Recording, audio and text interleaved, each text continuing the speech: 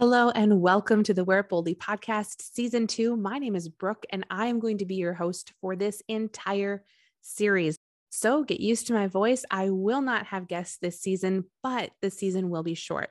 I have 5 episodes ready and rearing, ready to go for you, all about something that I am very passionate about, and that's personal branding.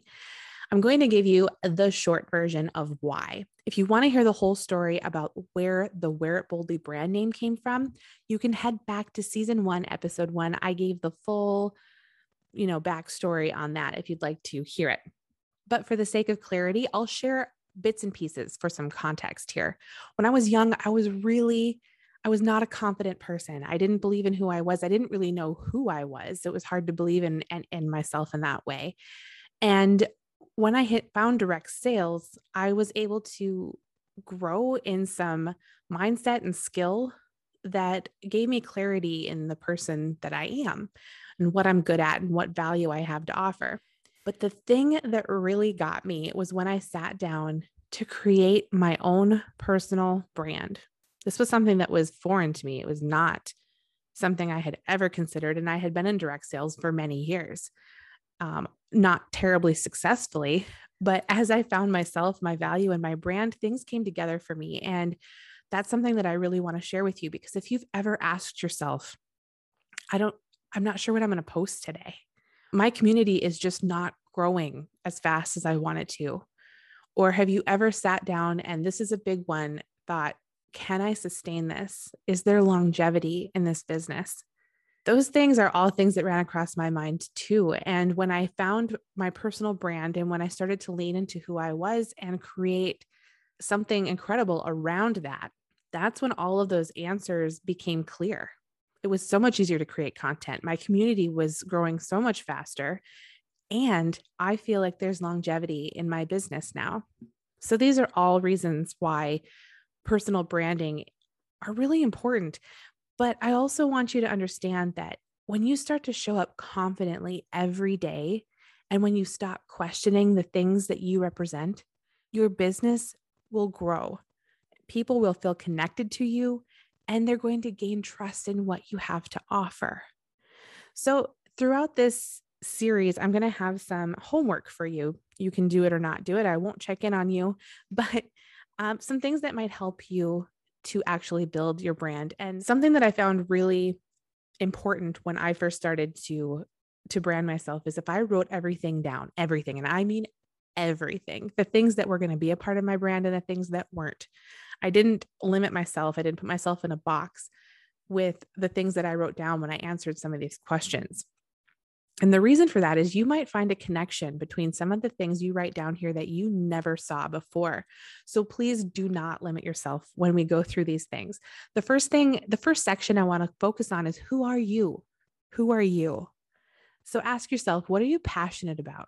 And like I said, don't limit this. Dive deep into this. What are your passions?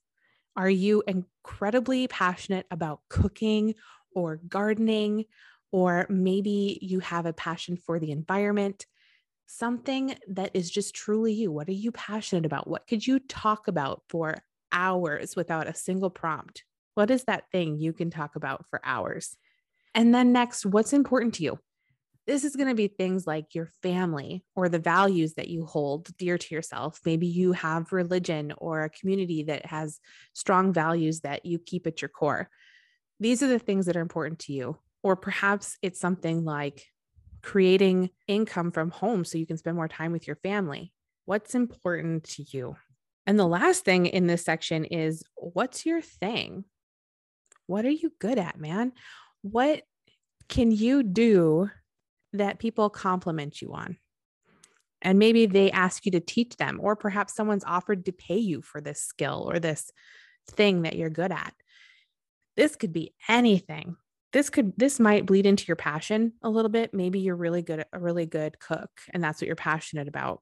Or maybe you're really good gardener. Maybe you have amazing gardening tips and that's also what you're passionate about. But it might be things outside of that too. Something, I'm not incredibly passionate about graphic making, but I'm good at it. And people would ask me to make graphics for them or ask me how to teach them how to. So that's not necessarily a passion of mine, but it's something I'm good at and I enjoy. So those three things: what are you passionate about? What's important to you? And what's your thing? What are you really good at? The next part I really want you to dive into is what do you sell? We're going to write this down too. What do you sell? Why do you love your product? Pick out your favorite product.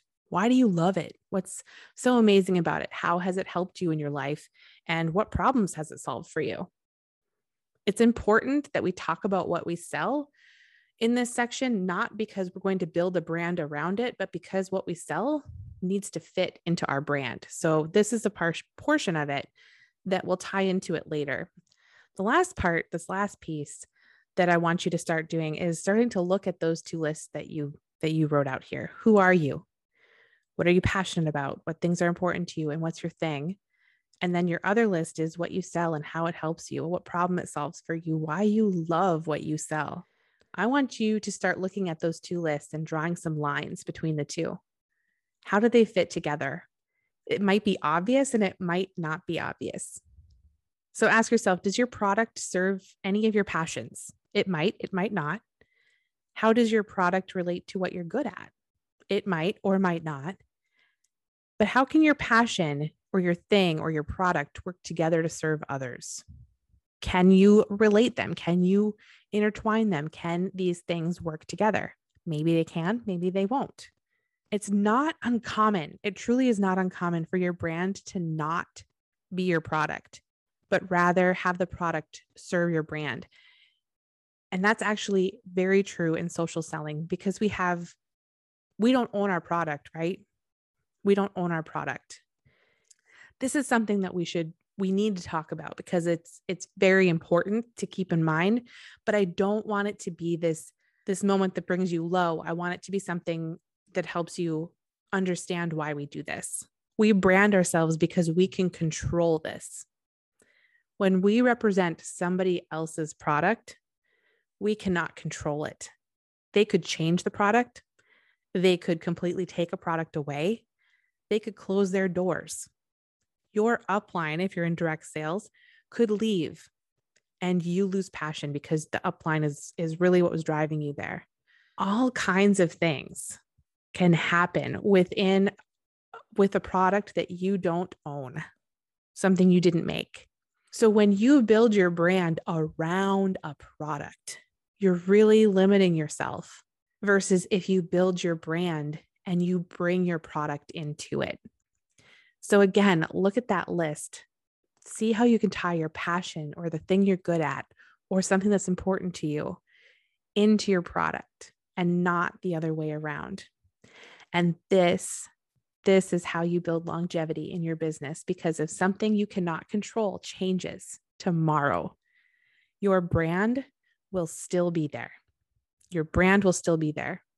And that can follow you in all kinds of places. And I'm telling you from personal experience, Wear It Boldly has been in jewelry, in nails, in makeup, in clothing, and now in branding, in podcasting. It's been everywhere, but my message remains the same no matter where I go.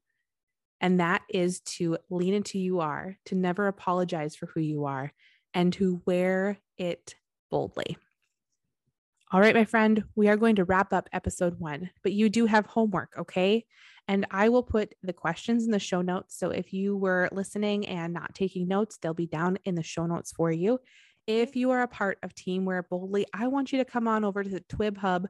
We are going to dive into each episode of this season in depth, and we're going to get you all solid on social media with your brand.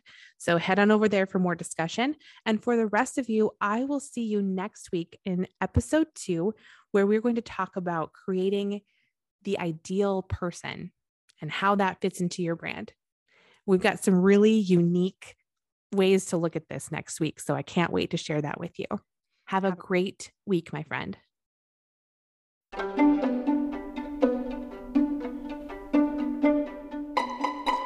Season 2 of the Wear Boldly podcast is made possible by my affiliation with Alouette Cosmetics. Alouette is aloe-based beauty that does incredible things for your skin.